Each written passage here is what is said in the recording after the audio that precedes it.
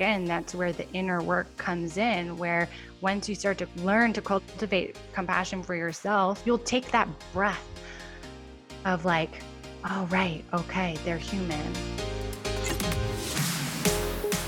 Yo, what is up, People First Leaders? This is day 2 for your week of inspiration to kick off 2021. Again, my name is Chris Lynn, and I am your advocate and host for the Leading People First podcast, where we explore the effect leadership has on the employee experience in order for us to transform the workplace to be a more positive environment for all. And when I say that I want to create a positive employee experience for everyone, I truly mean it. And there's so many different ways to approach it. The thing is, our current quote-unquote old school way of working just doesn't cut it anymore. It focuses too much on productivity through efficiency rather than productivity through employee growth and workplace happiness. That's why I had to bring in Elizabeth Su, who is a wellness writer, the founder of Monday Vibes, which is a female-focused newsletter supporting mental well-being, and a perfectionism expert on a mission to change the narratives that women have been told about success and happiness. Elizabeth has done it all, from graduating summa cum laude from Tufts University and having a 6-figure salary at a hot Silicon Valley startup before she realized she was in a game she didn't even want to play.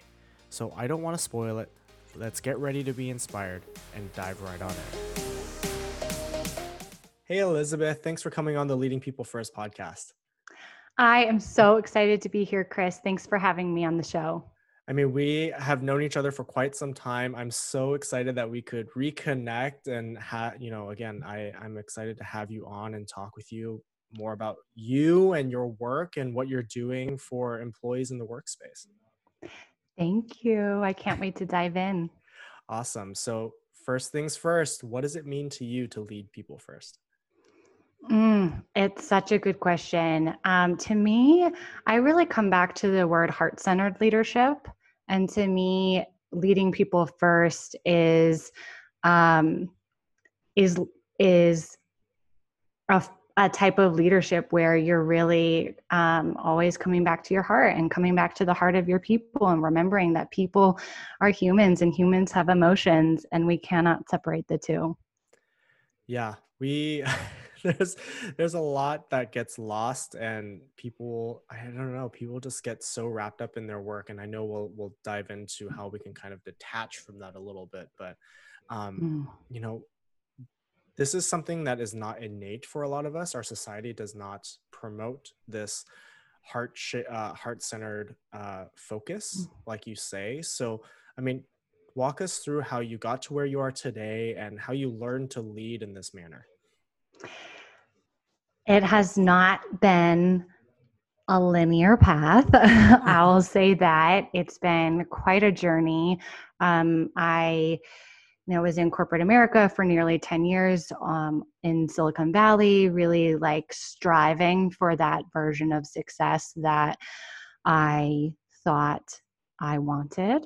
And I reached a point where I struggled with an eating disorder. I had really high anxiety, insomnia, physical illness. Really, my mental, physical, and like spiritual health were going down the drain. And I had this reckoning moment where I was like, what the hell am I doing with my life? What is this? Yeah. Is this success? Is this happiness? Am I happy? Those are like the big questions that are scary that I began to ask myself, because on the outside it looked really shiny and seductive. And on the inside, I was crumbling. And so I had kind of this reckoning period, and eventually decided to quit my corporate job and move across the country to study burnout and perfectionism specifically in corporate women at Columbia, getting my master's in clinical psychology with a focus in spirituality and mind-body practices, as well as an advanced certificate in sexuality, women, and gender. And that just really tickled my fancy. And now I'm an entrepreneur. I run a personal growth newsletter and network for women called Monday Vibes, and I'm a mental health educator trying to change the rules of the game. Your journey has been something that has been really inspirational, I think, to a lot of people. And I know you've spoken on how individuals really kind of bring forward and move and are adopting the mindsets and the practices of the past, right? You've talked about poverty mindset before and the effects of like intergenerational trauma, Mm-hmm. and you just alluded to that a little bit. So especially when it comes to success and our definitions of success, right? So how do you think that plays into how individuals currently lead teams? Wow. What a good question. It is very present, I will say. I really think the world would be a happier place. I think we'd be, even though I'm like not about being productive all the time, I think we would be more productive. I think we would have more peace if more people went to therapy and if therapy was more accessible, because what you're talking about, intergenerational trauma, um, PTSD, um, other forms of oppression are extremely present in our everyday, and we cannot hide those from the workplace. Or I'll actually back up and say we can, and I tried to, and I realized like I had been living a decade dissociated from my body. Yeah. And that at some point, the more healing you do, and the further you are on your empowerment journey, that will come at a head often in the workplace if you're not in an environment that leads people first, because we are whole people. So how could you not? How could if your goal is to be a an integrated whole person, how could you go to work um, being one person having suffered something else? Now, this is a really important question because I personally have been doing a lot of work healing and uncovering my own internalized depression as a woman, as an Asian American woman, as a biracial woman. Um, and uh, it has become apparent to me, and I'm actually a big part of my thesis was how perfectionism really, it's internalized depression. It's people self-policing, controlling themselves because of what they have been taught by society, because of what society has expected of them, because of how society has treated them as less than. So that's what it means to like hustle for your worth. It's not like because you um have some sort of negative mindset, or like you're not thinking, you're really hard on yourself. I got that feedback a lot. It's like, well, yes, but I was taught that, Yeah. and then I internalized it. Mm-hmm. So you're taught things, you have things passed down that are real, maybe a few generations ago, were survival mechanisms, like life or death we're talking about. And so yes, like my ancestors, I'm half Chinese, had to work very hard. They had to assimilate. They had to forget their culture. They had to blend into the background. They had to be small and submissive and quiet. But, as time goes on and as generations go on, and as you begin to heal, you realize that that was a survival mechanism. And now you have brought that upon yourself. And so when it comes to managing, there's a lot to unpack there, and we can go there if there's time. But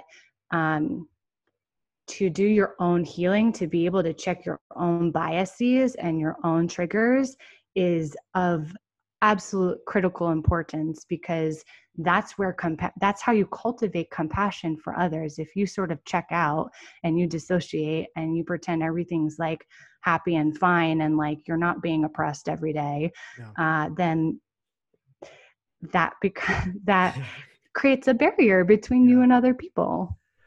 Well, we all have, like you said, like we have these carried forward, this trauma and these mindsets. And like, just for myself, also being Chinese, there's a lot of things I've realized in my adult life that I was taught as a child, right? Like, I actually just wrote about this of constantly comparing myself to others because growing up, I was constantly, anytime I received praise, especially specifically in front of my parents were always dismissive, and that was like a saving face value, right? It was like, oh no, like he was okay, like trying to be humble, right? But what that ingrained in me was like I wasn't good enough, right? And so that I then had a habit of constantly comparing myself to others, and so that not only do we have to recognize what we were taught in our own lives, but what has carried on through generations. And when you look at things like, oppression and systemic racist issues, I mean, we could go into DEI as a whole too. That's a whole nother rabbit hole. But there's so much that we need to recognize in ourselves. And so it's even more important for leaders to recognize that your employees, the people that you work with, they have uh, their own experiences and mindsets that were created for them, not just within their own lifetimes, but the lifetimes before them and the generations before them. And so it's so important to come to the table as a leader with empathy and compassion. So let's dive into that a little bit, right? Like, let's talk about the role compassion has in leadership and the employee experience. Something you've said before is that boundaries are the most compassionate thing you can do in a relationship. So how does that apply to the relationships that we have at work? Yeah, I think, and this kind of goes back to what is, quote unquote, accepted in the workplace, which I really struggled with because here on one hand, my therapist in yoga, like in all these personal development spaces, all the self-help books I was reading, they were like set boundaries, set boundaries, set boundaries. And then, I try and set boundaries with maybe like an unrealistic deadline or a client that's being difficult, or I'm being asked to be on like the third unpaid committee for the company. Yeah. And and then it's not received well, and that's, or you're docked for it, you're not promoted, you're or the flip side, you're encouraged that it's a stretch role, that it shows that you're a leader. To self-sacrifice, in my experience, is what is rewarded in the workplace as a leader, which I really struggle with. Um, and so it really wasn't until I left that I honestly that I felt safe enough to practice setting boundaries in relationships. So I think it's really important to realize as an employee and as a manager that, again, these two, your life and your work, are not separate. So if you're not able to, like, if you don't feel empowered or supported to set boundaries at work, that bleeds into your personal life, and you like carry these traits of self-sacrifice into your personal life, and then you get burned out. That's what burnout is. One of the characteristics of burnout is emotional exhaustion. That's like, and so that, of course, that's higher for women, for people of color, because they're emotionally exhausted regularly, just existing in this society. And but if you do, have an opportunity to practice setting boundaries, and I call it a practice because it is not easy, because many of us are taught to be people pleasers, and the workplace rewards people pleasers. So it really goes kind of counter to what you observe around you and what you have been celebrated for. But if you have that opportunity, it really is a muscle. And if you don't set boundaries, what happens is resentment. And that definitely showed up for me. I would get I was very resentful by the time I left corporate. And sure, there were things that could have been better, but there were also boundaries I didn't set. because I didn't feel like I could. And so there is that personal responsibility, and you have to be prepared that it might not be well received. You might not be liked as much. There might be consequences, but at some point you have to ask yourself, like, is working another night until 11 p.m. or waking up at 6 a.m. or like working on your vacation or like in the lift to the airport, is that worth it? Or like, can something wait until later? Yeah. And when you stand up for yourself, anytime you set a boundary, you're standing up for yourself. Anytime you stand up for yourself, you're taking your power back. That's what it means to be empowered. So Yeah. that's a really important part of just your personal journey, whether or not it's at work. We always have this pressure to, like you said, work beyond what we are capable. And that's why those boundaries are important. And I think it's really critical, especially now, this year, 2020, in the pandemic, where organizations really truly need to allow employees to set boundaries. It's not just about, Yes. like, it's, yeah, employees have so much going on, right? Like myself, like I have my kids and they're they're learning from home, and Mm-hmm. we that's not going to change anytime soon. So yeah, it's funny that they might come running in, right? And before that was frowned upon, but now companies need to realize, like, oh, people have to go sit with their kids and help them learn, whereas before that was purely, the school's job. Things like that, right? And so there's so much that there's a lot of opportunity there, is what I'm saying, for Mm-hmm. companies to really see it as more of a two-way street, not just a top-down approach. Yeah, I just read a report the other day, a joint effort between Lean In, Cheryl's organization, and McKinsey. And they said 1 in 4 women are looking to leave the workforce because they're so burned out. And they specifically cited the overwhelming demands of work, Yes. and companies not, or teams. They cited that specifically performance reviews have not been adjusted for this period. And I could talk about this a long time, but like, the research shows that women still take on a good portion of the household labor and the emotional labor at work. And so when you don't adjust for that, like, you are pushing them out of the organization, you are pushing them out of the job, you're pushing them. And so I need, it feels important to share that, because again, I think the narrative often is like, oh, they couldn't hack it. They didn't prioritize. They like, they're not a team player, or it's something about the woman, or the employee. And the fact of the matter is, these expectations are often, these goals that are set are often unrealistic, and that is more apparent now than ever when work and life are blending together.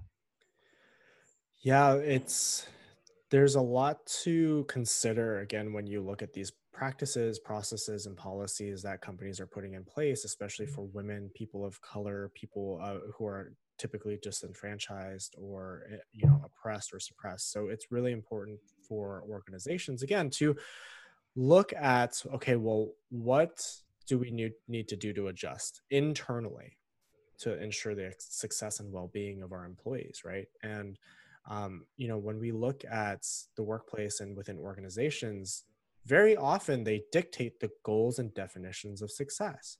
And so rather than forcing individuals to align with corporate goals, like, how do we allow employees to define their own success? It's a really good question, and something I asked myself the entire time I was in corporate, because I felt nitpicked on things that weren't either something I could improve upon, like it was something about me Yeah. and the way that I communicate or my own creative process, or so there's that piece of it, which to me falls a bit into the micromanage bucket, where like you're very set on something, a project being done a certain way.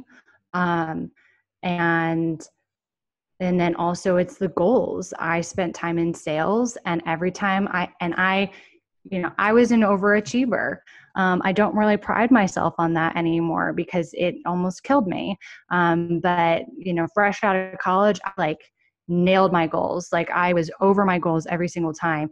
And guess what happened with that? They just raised my goals. So I was just in this like crazy, I mean, talk about a rat race, talk about being on the treadmill. They like dangled that carrot. They were like, oh, we've got a striver, and they Yeah. just dangled that carrot until I crashed and burned. And so that there are like these subtle ways that you exploit your workers and that are not okay. Um, and that's not even getting into your original question, which was how you can help, you know, how you can help your employees define their own success.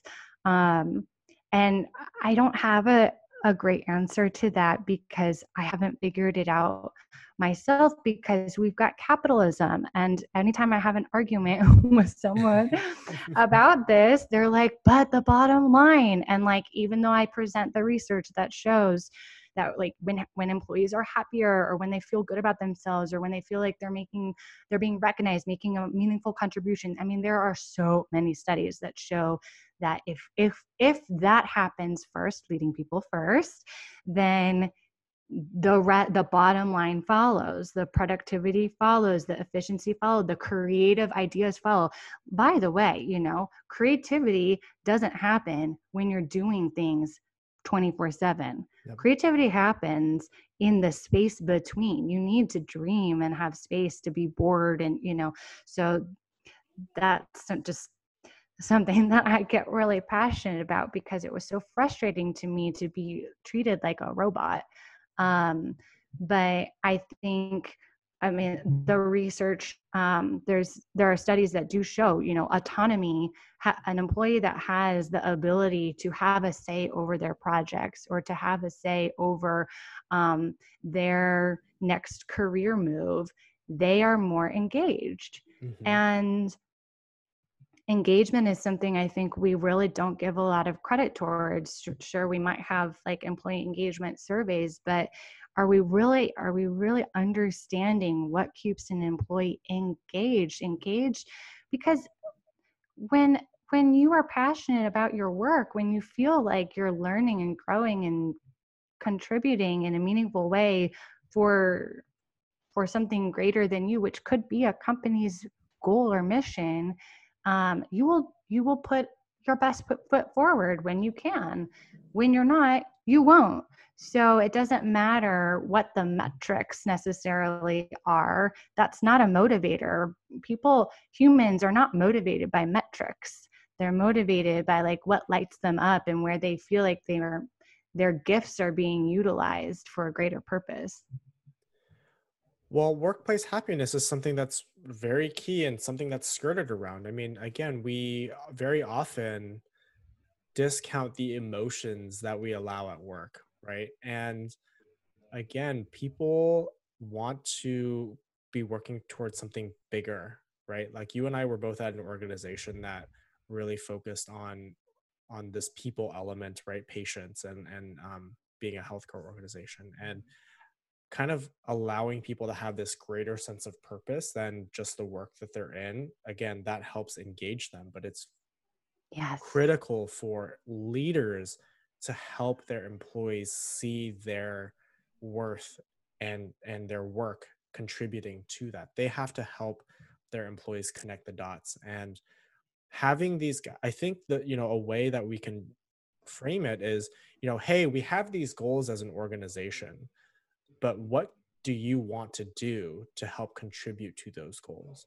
What do Mm-hmm. you want to do to, um, in what ways do you think you can contribute to those goals? Or what Mm-hmm. is something that you want to do? Like what are some side goals that you have? How can we help you grow? Right. Again, it's traditionally been this, what can you do for me? Right. Organizations Mm-hmm. asking employees, what can you do for me? But rather, it needs to really flip on its head and say, what can we do to help you as an employee I love help you that. attain your goal? Right. We all have to work for, our service or our product, whatever it is. Yes. But what can we do to help you attain that, as well as the other things that are in your life that you want to do? And so that constant grind is something that we really need to refocus on. And again, you studied workplace happiness, right? And a lot of your current work talks about self-love, slowing down and becoming self-aware, and how those affect workplace happiness. And again, we're constantly in this crazy rat race in work, and even more so with this pandemic, where we have become hyper productive, and this is not a sustainable way of working. And we're Mm-hmm. seeing a lot more burnout. So how do organizations and leaders then help their employees slow down? And how do we show, or how do we boost workplace happiness? And how do we help leaders do that? I love this question, and two things popped into mind. One is we have to drop perfectionism. We have to. Yeah. We have to, because um, so I studied, as part of my burnout research, I studied toxic cultures, workplace cultures, which is interesting. It's generally easier to get to an answer to a question by the negative flip. So anyways, I studied these they call them masculinity contest cultures, which is essentially all traditional workplace cultures, which is another way of saying the patriarchy is alive and well Mhm. in the workplace. And this is one of the reasons why women and people of color continue to be underrepresented in positions of leadership and underpaid. And so that was kind of my original question. And I came across this body of research about these workplaces that just blew my mind, because it really put to words what I had experienced. So the four norms that are characteristic of these types of workplaces are: one, put work first; two, show no weakness; three, dog eat dog competition; four, strength and stamina, first in, first out. So I was like, wow, you wonder, okay, show no weakness. You wonder why we all struggle with perfectionism. Mhm. We are These are perfectionistic workplaces. We are taught to be, we are expected to be perfect. And then you come across Carol Dweck's work, which is the fixed versus growth mindset. And everyone, knows that you want a growth mindset. And that is, leads to a much happier, fulfilling, healthier life. But to have a growth mindset, the whole entire premise is that you're working not towards a goal, but towards the learning experience, and that failure and mistakes is an inevitable, and, might we say, an embraced part of the learning experience. So that goes directly, there are direct tensions between what we know about learning and growth and what is rewarded and expected in the workplace, Yeah. in these types of workplace environments. um, so I just think about that when I think about what we need to do to have a happier workplaces. We really have to look at what are the norms that we're rewarding, and perfectionism is one of those that we have to remember, especially during this time when, you know shit's hitting the fan, and we're just trying to get up and get through the day. 80% is like, I made it, And so just having that compassion for, something that might be less than perfect. Does it have to always be the best? No, it doesn't always have to be the best. Am I always going to be the best? No, I'm not. I'm going to have bad days. People have been having a lot of bad days. And so that though begins with yourself. Again, the research shows that when you are a perfectionist, you are perfectionist towards other people. So that's your micromanagers. Micromanagers are micromanagers because they have very unrealistic high expectations for themselves.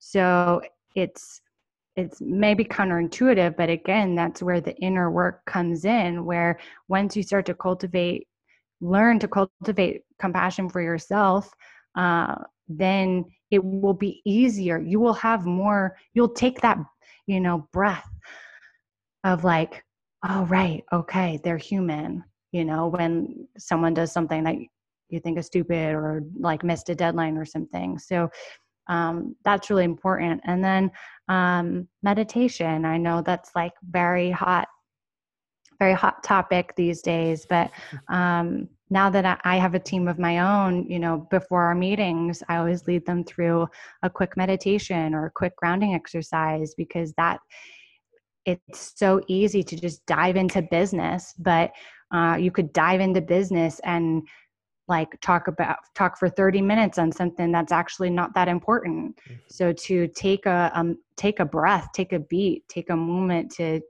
check in with your own state, I think is critical to actually operating as a team, to working on the highest priority projects, to pivoting when you need. It's just that self-awareness doesn't happen if you don't take the time to make it happen.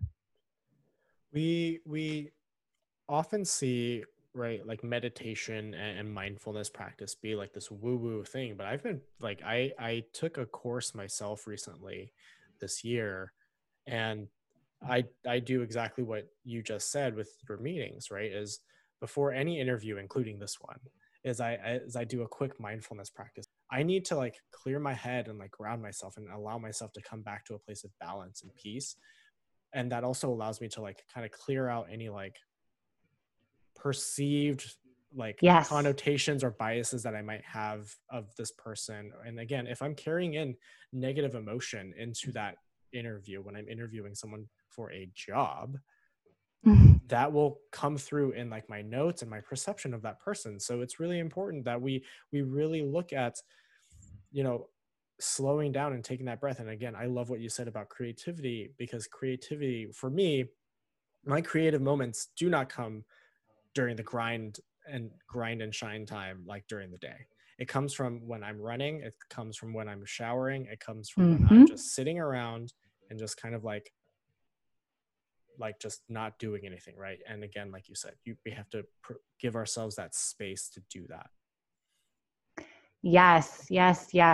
It never comes when you like carve out space to be creative. No, never. It's kind of annoying in that way, but it's a good reminder that, yeah, I mean, play. We haven't even had a chance to talk about play. I really care a lot about play, because that's really tossed to the side as frivolous. But again, that I don't think you can really separate play and creativity. I mean, that's what it is, to come up with something new. Yeah. Well, I know that you wanted to share some like skills and tricks to show, how to deal with some of these things, and how you can also show that you care about your team as a whole. So why don't you lead us through those practices real quick? Yay. Okay. So there are really two practices that I wanted to share. One comes from somatic experiencing, which is I've studied it for, almost 7 years. And it's a body-oriented approach to trauma resolution and stress management.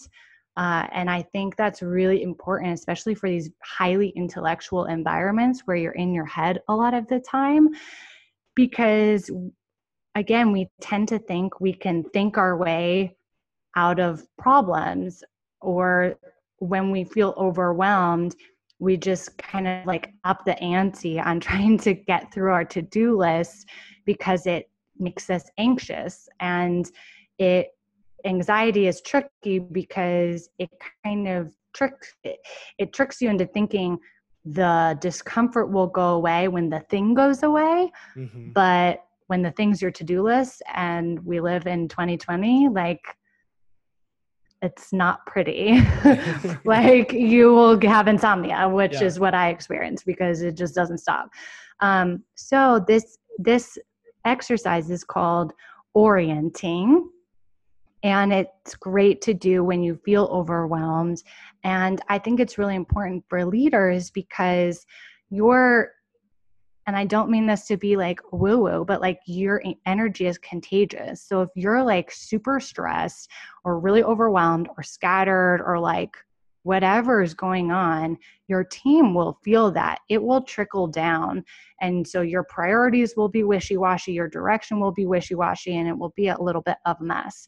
I'm sure we've all been there, and it's no shame. I mean, we're human, of course, but here's little practice for your back pocket. So really all you need to do, and you can do it anywhere. Outside is really nice to do it, but you could just be in your office or your home office. And all you do is you put your feet on the ground.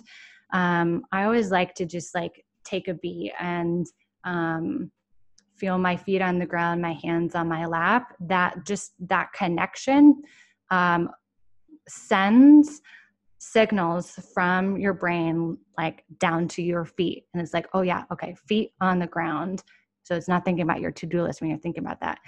And then you just pick 3 things and you label them. So I'm looking at a thermostat, I'm looking at a painting, and I'm looking at a pepper grinder. Chris, what are you looking at? Yeah, I am looking at a water bottle. I am looking at a stack of notebooks, and I am looking at a yellow wall which needs to be painted. Amazing. And then if it feels safe, and it might not, sometimes because overwhelm is a fight or flight response. It's like your nervous system is really at its max. So it might not feel safe. And sometimes you can just like look behind you. It's kind of an animal instinct. And just to make sure that you are in a safe environment, like there's no predators here. So I feel safe enough to close my eyes. And then I'll just label 3 body sensations. So my hands feel a little jittery. My feet feel warm, and my heart is thumping fast. Chris, do you want to share something that might be showing up for you inside? Yeah. I can hear my heartbeat in my ears. I can feel the heat of my light on my face, and I can feel my back being tight from sitting up straight. Nice. So we're not judging any of this. We're just simply noticing. And I don't know if you can tell, and you can go through this as many times as you want. And it is helpful if you can kind of move your head. But I don't know if you notice, I feel a little bit calmer. I feel a little bit more grounded or present. And I think one of the misconceptions of mindfulness is that it feels good. It's not that's not part of the deal. It might not feel good, but it will bring you to the present. And the present, there's so much wisdom in the present. So another just short exercise that I wanted to share is a loving kindness meditation. And this has been shown there's a really cool body of research by the psychologist Barbara Fredrickson. She's like one of my heroes. She has what's called the broaden and build theory of positive emotions. And positive emotions isn't just being happy, it's gratitude, it's creativity, it's inspiration, it's laughter, it's love. So anytime you have those emotions, that actually not only, cultivates compassion for yourself and compassion for others, but that it literally expands your peripheral vision so you can see more opportunities, you can be more creative, you can problem solve, you can just cope with life a little bit better. Mm-hmm. And loving kindness is one of the ways, or that this type of meditation is one of the ways to cultivate those emotions. So I thought I could walk you and the audience through that really quickly. Yeah. Okay. If you want to close your eyes and just arrive in your body in this moment, taking a deep breath in and a long exhale out through the mouth. Another breath in and a long exhale out. Noticing your chest rising and falling, and taking note of how your body feels. Now, I want you to, and you can place your hand on your heart if that feels, if you would like. It's not required, but this is just a moment to check in with yourself. And then silently repeat the following words with the intention of sending good wishes towards yourself. May I be safe. May I be healthy. May I be happy. May I live with ease. Next, bring your attention to someone you love deeply. It could be a parent, a child, a pet, or even someone who has passed. And then send those same warm wishes to that person. And silently repeat the following words. May you be safe. May you be healthy. May you be happy. May you live with ease.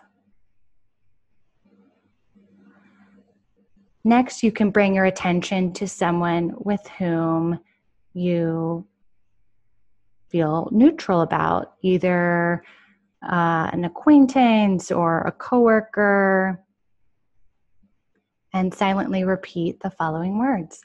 May you be safe. May you be healthy. May you be happy. May you live with ease. And then you can zoom out to the whole world and all living beings and silently repeat the following words. May you be safe. May you be healthy. May you be happy. May you live with ease. Because like you, all beings want to live a happy, healthy, fulfilling life. And just notice how all of that lands in your body, not judging anything, just letting your emotions be as they are. And then when you feel ready, you can start to flutter your eyes open.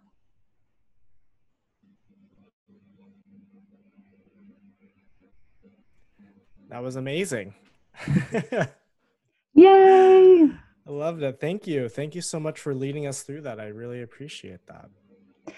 I'm so glad. It can be hard sometimes to know what cultivating self-compassion means, what it means to love yourself, to love others, to have compassion for others. So I like turning to these kinds of tools or guidance to help me tap into what that feels like.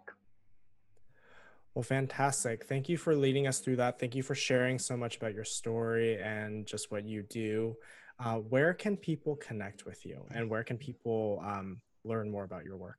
Yeah, so my website is elizabethsu.com, and I have my weekly newsletter that you can sign up for there, and it's really fun.